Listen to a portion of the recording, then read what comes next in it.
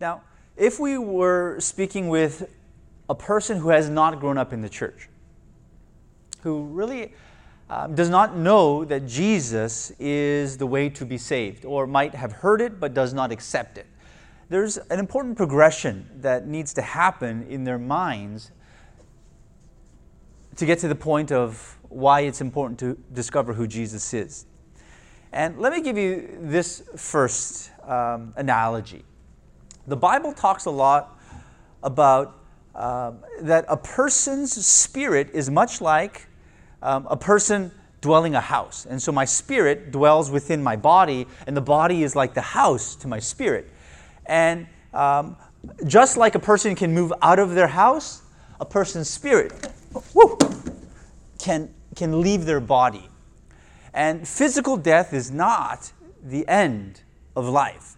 And this is a very important first realization before we even get to Jesus. Right? And so we're going to get to why believing in Jesus is important, but as a foundational first understanding, when I speak with a person that is not a Christian, who has not really understood those things, one of the first questions that I ask is, do you believe that there is more to life than here on earth?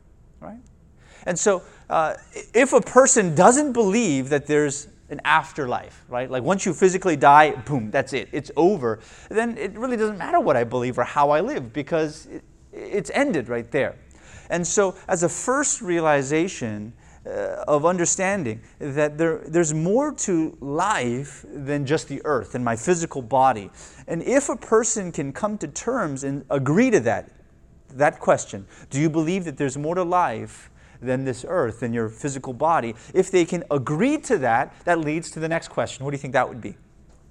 In my mind, okay, if you believe that it doesn't end here and it's something after death, then I try to pinpoint, what is it beyond death? Okay? And so yes, you agree that there's more to life. There has to be more than just your physical body. If you say yes to that, then is the afterlife like a heaven or a hell? Right? And so now you're just trying to define what's the afterlife. First, you have to agree that there is an afterlife. After you agree, you're trying to define what it is. Right? Do you believe that then after you die, that there are these places, can I call it heaven or some utopia, right?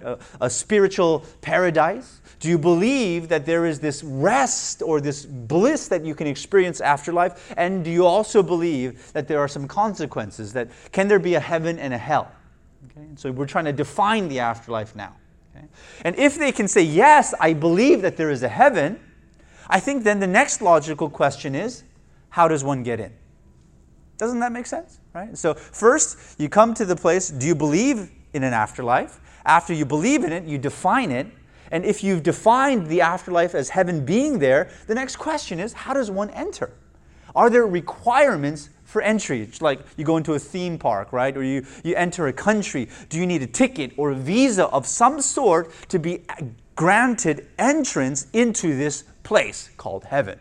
That's a very important sequence of questions. Afterlife, defining afterlife, then how do you get in? So kind of understanding that's now why we get to the importance of believing in Jesus. Because now we're trying to answer that third question, right? What are the requirements for entrance? Right? What are the requirements to get into this heaven if there is such a place? Okay? And so in terms of entrance into heaven, what's required, right? Like, I remember applying for my immigrant visa into the United States. There were certain requirements. There was a long application that I had to go through. There was a medical process that I had to pass. And there were so many other things that I had to kind of tick off all of the boxes before they, boom, stamped my passport. It says, okay, you're granted entrance, right? And so if heaven is there, and if there are some gates, and you've heard of those pearly gates that many people kind of talk about, that what is required to get through those gates into heaven, right? What are the boxes that you need to tick off, right? And the Bible is clear when it talks about that heaven is a place where God dwells, and with God there is no sin. And so there needs to be holiness or purity in order to be granted access into heaven. Right? But the problem is, and that's where I get to the second Roman numeral, is that all kind of fall short of that mark. And the Bible talks about that in Romans, right?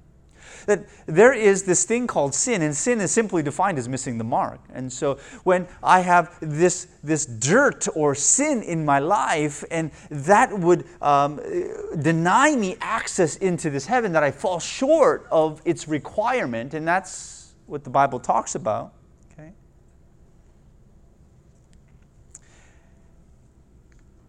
Jesus had a conversation with a fellow by the name of Nicodemus, and it's recorded for us in the Gospel of John. And as this teacher was conversing with him, Jesus speaks this statement to him, and this is what he says. He says, unless one is born again, he cannot see the kingdom of God. And as you look at that, cannot see. And so it's a matter of kind of vision, right? Like what you can see. Like you need to be born again to be able to even catch a glimpse and know its reality, right? You know, in the Bible, in what Paul wrote, it says, the gospel is veiled to those who are perishing, right? It's talking about you cannot see. And he goes on to say, Satan has blinded the eyes of the lost, right? And so that, have you ever talked to someone about something and they just couldn't get it? Like you saw it, it's clear as day, but they just couldn't see it. They couldn't grasp it, right? They just couldn't understand it. And in the conversation of Jesus, it can quickly get to that, right? That no matter how clearly you believe that Jesus is the way, and believing in Him is entrance into heaven, that there are plenty of people in the world that no matter how many times they hear that information, they just don't see it. It's about not being able to see that. And Jesus is talking about this idea of being born again so that your eyes would be open to even grasp the reality of a kingdom of God.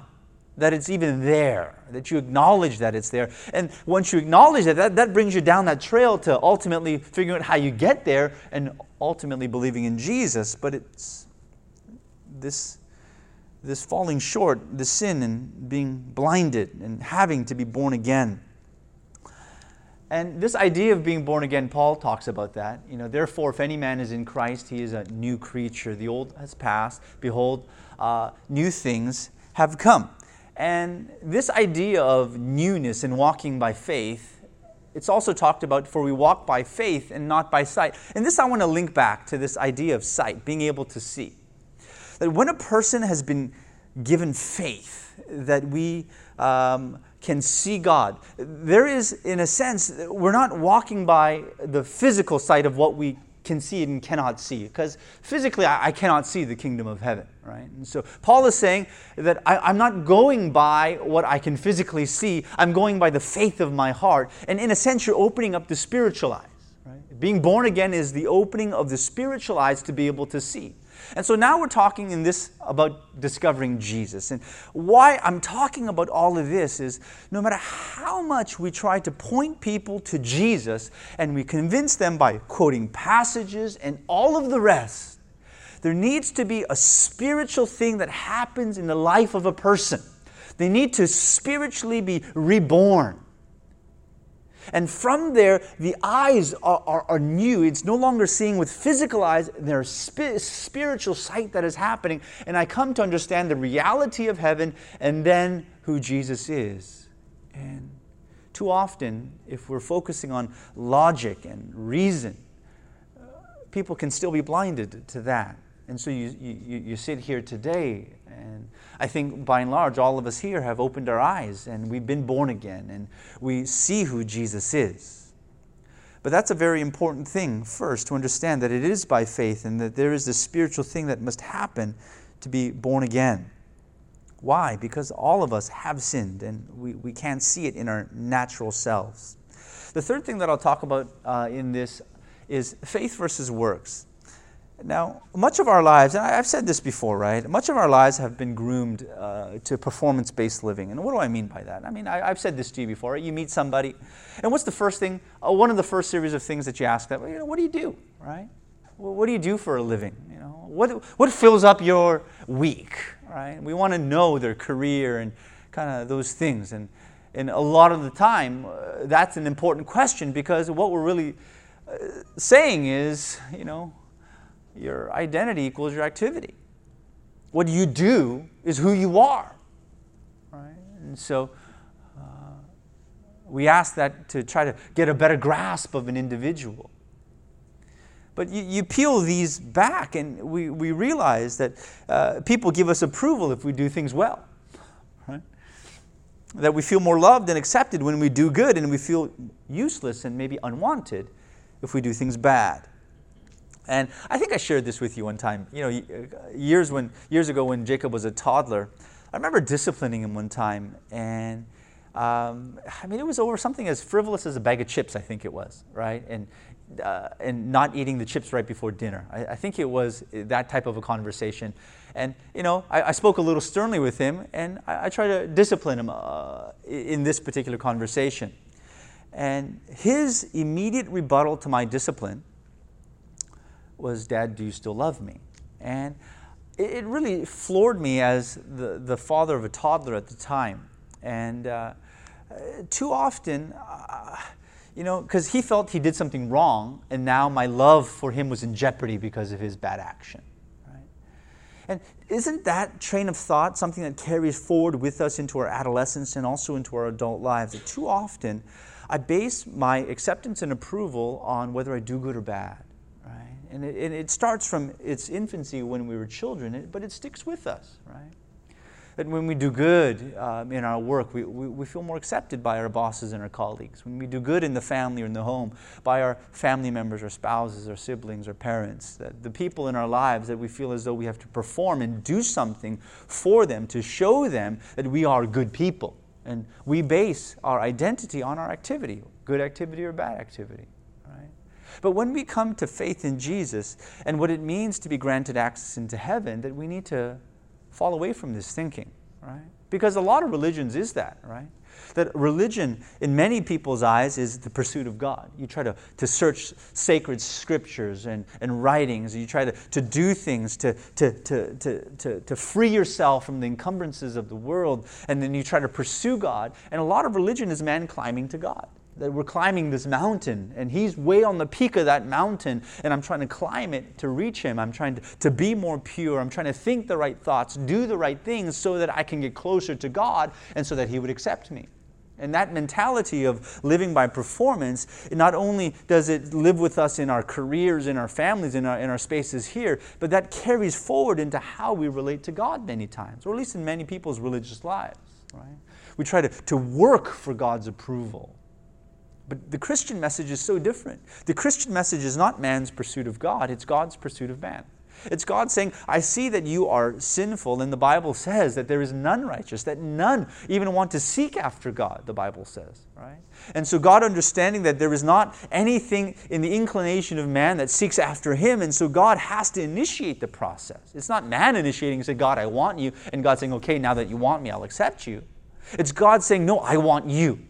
And He goes and He doesn't act in the heart of a person, and he rebirths it. And then from there, then man can come after God. But before that initiation from God, nothing can happen. Right? And so the Christian life and discovering Jesus happens first by faith, not by works. Not by works.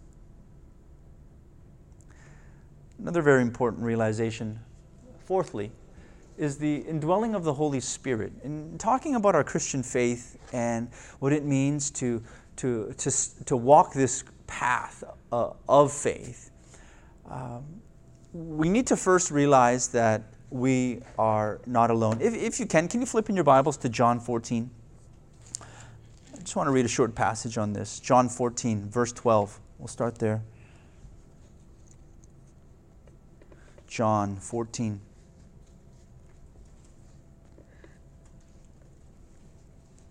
Verse 12, it says this, truly, truly, I say to you, he who believes in me, Jesus speaking, The works that I do shall he do also, and greater works than these shall he do, because I go to the Father. Now what an amazing thing, right? That Jesus says that if you follow him, you're going to do greater things than Jesus did. I mean, he did a lot of great things in the Gospels, right? If you read through it. And Jesus is saying you're going to do greater works.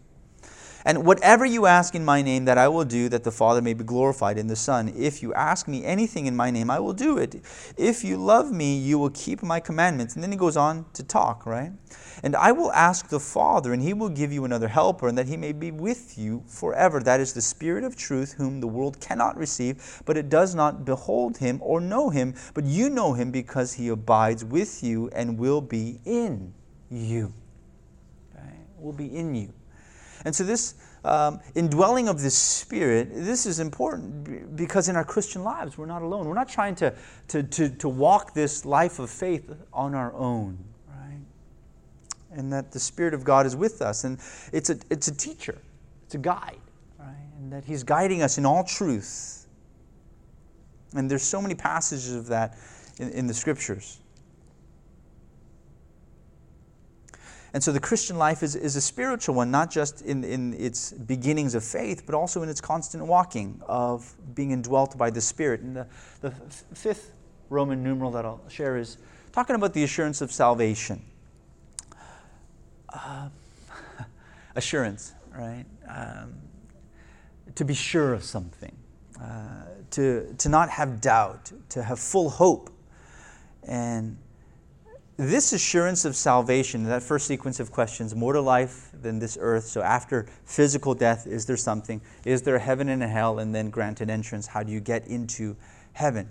If a person has an assurance of life after death, that frees us from something that is just dominating humanity, and that's the fear of death. Right? I mean, how often, we have this fear. We insure ourselves against death. We try to protect ourselves and put ourselves in environments that are safe so as not to be in danger of death. Right? And so this assurance of salvation frees us from the fear, not that we don't want to die, right? But to know that even if I do die, I'm okay. And this hit home for me over the last little bit. I remember the morning, that Sunday morning when I went to the ER, I woke up that morning anxious. The first thing that I looked up is I dug up old emails about life insurance policies that morning. And this is before any episode really even happened, right? And I'm thinking about my wife and the two boys, and are they going to be okay if I pass on, right? I intentionally got a 30-year term life insurance because I wanted to insure myself through the age that my dad passed away at the age of 66, right? And I insured myself at the age of 39, I think it was, so I'll be insured through the age of 69, right through the age that my father passed away. And these are things that I'm thinking of, but not because I'm afraid to die, right? And in the event that I do die, I'm okay with it. Now, I have a lot of things that I don't want to do because I have children that I still want to raise. I have a wife that I still want to love, and I have a life that I still want to live, a church that I still want to shepherd. And these are things that I still want to do in my life. But even if I did die, I'd be okay with it, right? And that assurance of salvation, because I realized exactly what Paul said, that if I'm going to live, it's Christ, but if I'm going to die, actually, it's my benefit. It's the gain of my life, that I'll be in a better place, that there is no pain on that side. Yes, I'm leaving behind a lot of things that I still want to do and a lot of people that I still want to be with. But I realize that once I'm granted access and entry into heaven, that those feelings of insecurity, the feelings of fear and doubt and all of the uneasiness, that all of those things will fall away, and I'll see humanity in its perfection. I'll be able to look upon the life that I lived with the eyes that are in a state of perfection in heaven, and I can look upon them differently. I don't have to feel the anxiety that I might have felt before, and I have this assurance. And this is an important thing, to know that we will be in heaven.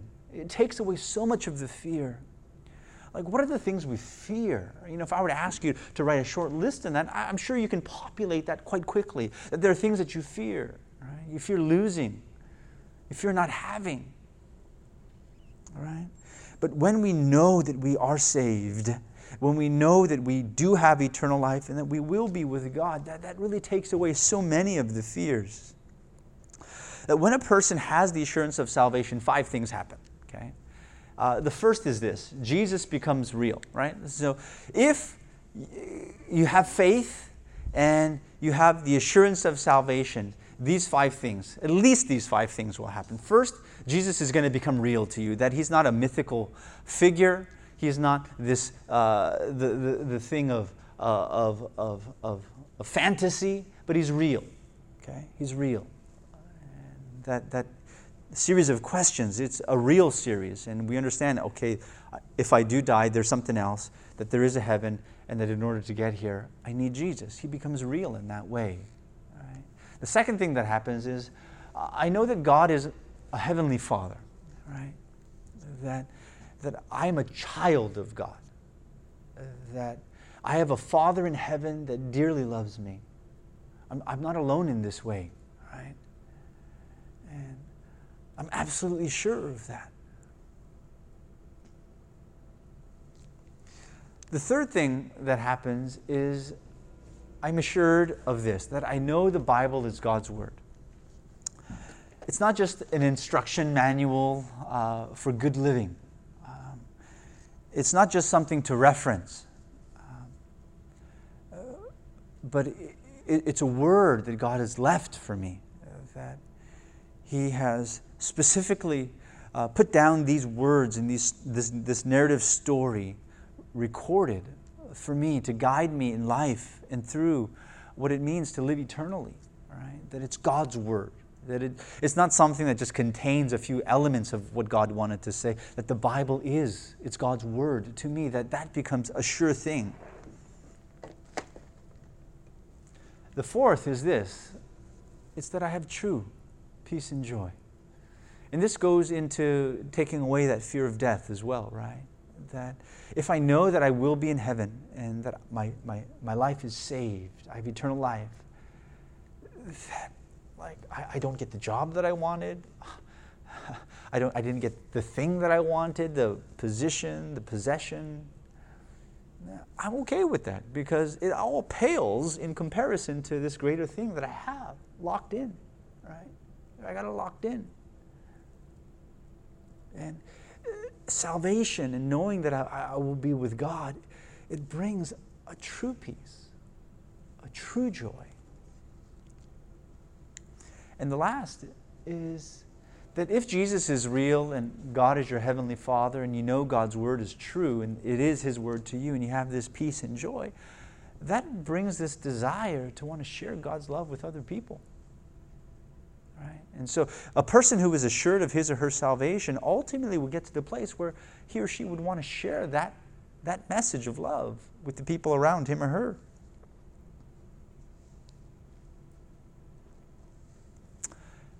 And the sixth Roman numeral is salvation versus discipleship. And I think this is another important thing to understand. Jesus is Savior and Lord, right? There are some, like those repentance prayers that you believe in Jesus as Lord and as Savior. And this idea of who Jesus is, there's so many descriptions that He can have, right? He's the Son of God. The Bible calls Him the Prince of Peace, right? That God is the first and the last, right? That He is the Ancient of Days. There's so many descriptions of God, but two descriptions that I want to talk about of God and of Jesus in particular is Savior and Lord. And the idea of Jesus as Savior, meaning that He saved me, right? That my life is no longer going to die and be left on its own, that God has saved me. And this idea of Lord, if you think of the original, right? Somebody who is like a majesty, somebody who is of rank over your life, right? Somebody who has authority over you. That's your Lord, right? And so this idea of Savior and Lord, these are two important descriptions of God. That when we come to faith in Jesus, He becomes our Savior. After we are saved, it is about the lordship of Christ over our lives. And let me give you these comparisons, because salvation and discipleship come out of that, right?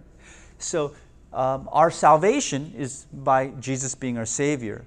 And the discipleship aspect of our faith is really about Jesus being our Lord. Okay? And so in salvation, because Jesus is our Savior, the focus is on the cross of Christ. Right? So when Jesus saves you, your focus is knowing that what Christ did on the cross has saved me. Right?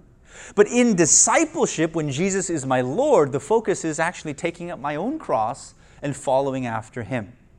There's a different dynamic there. Right? And so salvation, yes, Jesus, thank you for saving me and dying on the cross for me. But in discipleship, I say, Lord, I take up my cross and I follow after you. I deny myself. There's a different focus. Right? In salvation, we receive a gift. What is that? Eternal life. Right? We receive the gift of eternal life. But in discipleship, we give a gift. What is that? We give our bodies in service and in worship, Paul talks about in Romans 12. Right? In salvation, it's a one-time decision. Right? That you just make a decision to believe in Jesus at one time in your life. It's not like you have to constantly always say, Jesus, save me, right? And it's not like, I remember being a youth pastor, right? Every single summer camp, the same kids would have that come up to the altar, right? Every single year, because somehow they felt like they lost their salvation this last year, right? It just happened, right? And they feel as though they have to have it, that experience again, this conversion, right? But no. That when a person is saved, it is actually a one-time experience in your life. It happens once. And from there, after then in discipleship, it's a lifelong commitment. Right? It's the process now of living with Jesus day by day. Right? So salvation starts the process of discipleship.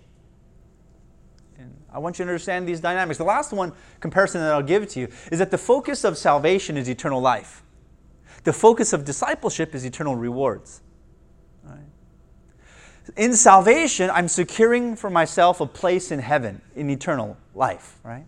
But in discipleship, what I'm doing is I'm building for my eternal life, I'm actually building eternal rewards there.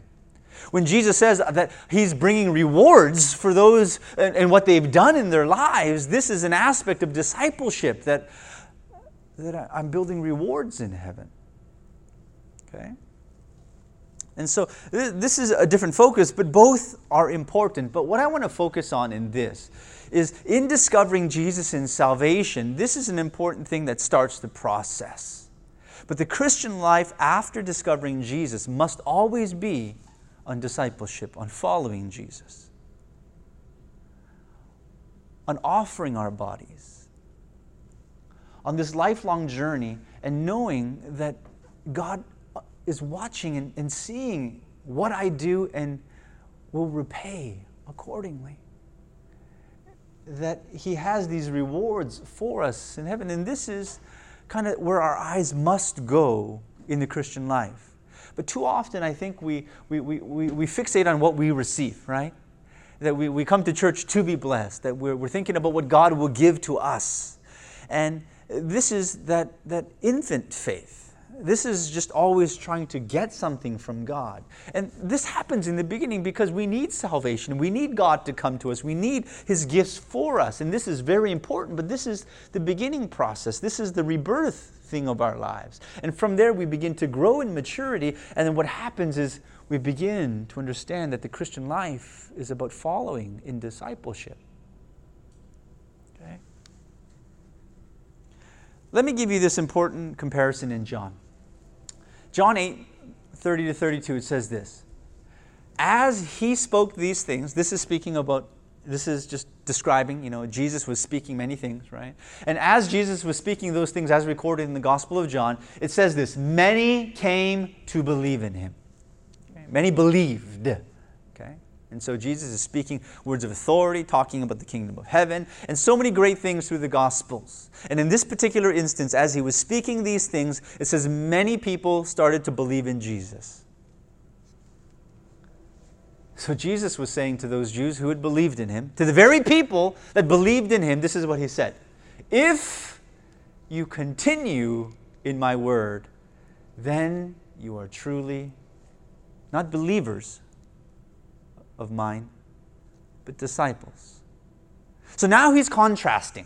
People have believed in Him, This is kind of like that beginning process. Okay, I acknowledge you, you're real to me, right? But now he begins to flip a switch and he begins to turn a corner and says, okay, I know you believe in me, but if you want to be a disciple, there's this aspect of continuing in his teaching. Right? This is about now a process of life, of growth, of maturity that is happening, right? And this is the path of discipleship.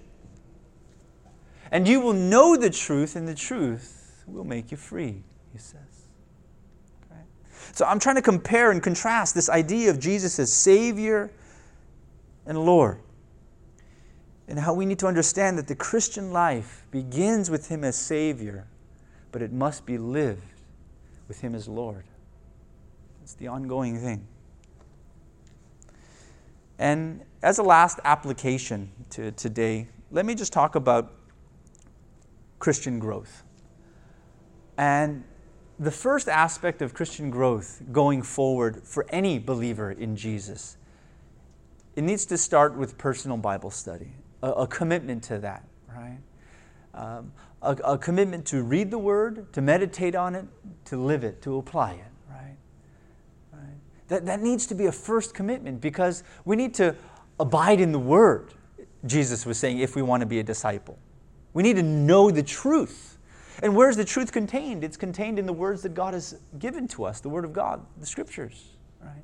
And so this is a very important aspect, foundation of the Christian life in discipleship, with Christ being Lord, that we need to commit ourselves to the study of His Word. Why is this important? I mean, if you think about it, everybody has a unique religious experience, right?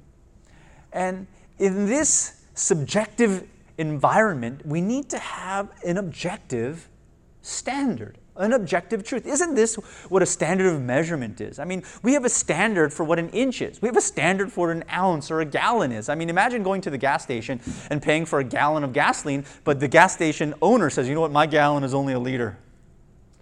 Well, I mean, what is that, right? You need to have an objective standard that applies to everybody. Otherwise, it's a free-for-all, right? There's no consistency, right? If you bring out a ruler and you measure something, this is 12 inches, you can say with confidence to a customer or to a friend or to somebody that this is this length, because you've measured it against an objective standard, right? This is the importance of Scripture. It's this objective rule for life. It's to know that how I want to think about eternity in my life is not just so subjective that what is true for me is true for me, what is true for you is true for you. We need to have a standard that is beyond you and me, but that is just truth. Regardless of how I want to interpret it, it's just truth. It's a standard, it's set. That's what Scripture is, and that's why it's so important to study Scripture and to know that standard of truth, that rule. The second aspect of personal growth in the Christian life that I want to talk about is prayer, personal prayer. Simply communication with God, establishing an ongoing link between us and Him. The Bible says, pray without ceasing, right? The Bible says that God's house was a house of prayer, and this idea of prayer is so important in the life of a believer in his or her Christian life. Jesus says, ask, seek, knock, right? It'll be given, you'll find, it'll be opened.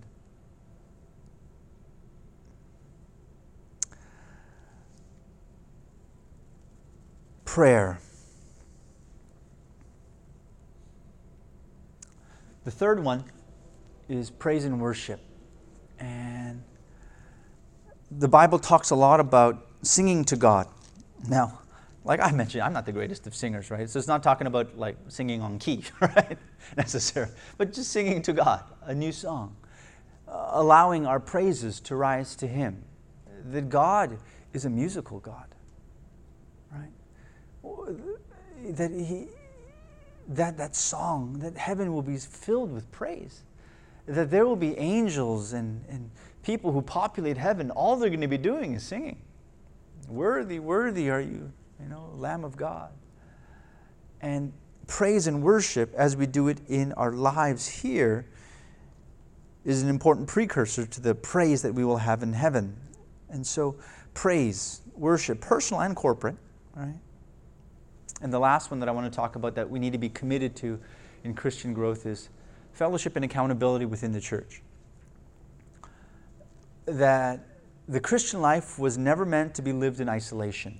And I know nowadays you can go to virtual churches, catch sermons online, give through an app, and there's so many things that you can do to stay disconnected yet still feel like you're a Christian. Right? There's so many ways that you can do that. Right? A lot of large churches have multiple services over the week, and you just catch the service and then you leave. And it's so easy to have this idea of what church is, but in reality, the church is so much more than that, right? That the Christian faith must be more than that. That there's this idea of overlapping of lives, of not only praying together and worshiping together, but living our lives before God in a way that's accountable to one another, right? Bearing one another's burdens. This communal idea of faith and the Christian life is so important in Scripture that we should not forsake the gathering together in faith. And we'll talk more about this idea of church and in fellowship and in accountability through 201. But that's where I want to leave today with these 4 applications of where the Christian life should go post-salvation. That there needs to be a commitment to studying Scripture, a connection through prayer, a life that is filled with worship to God, and also in connection with the believers that are around us.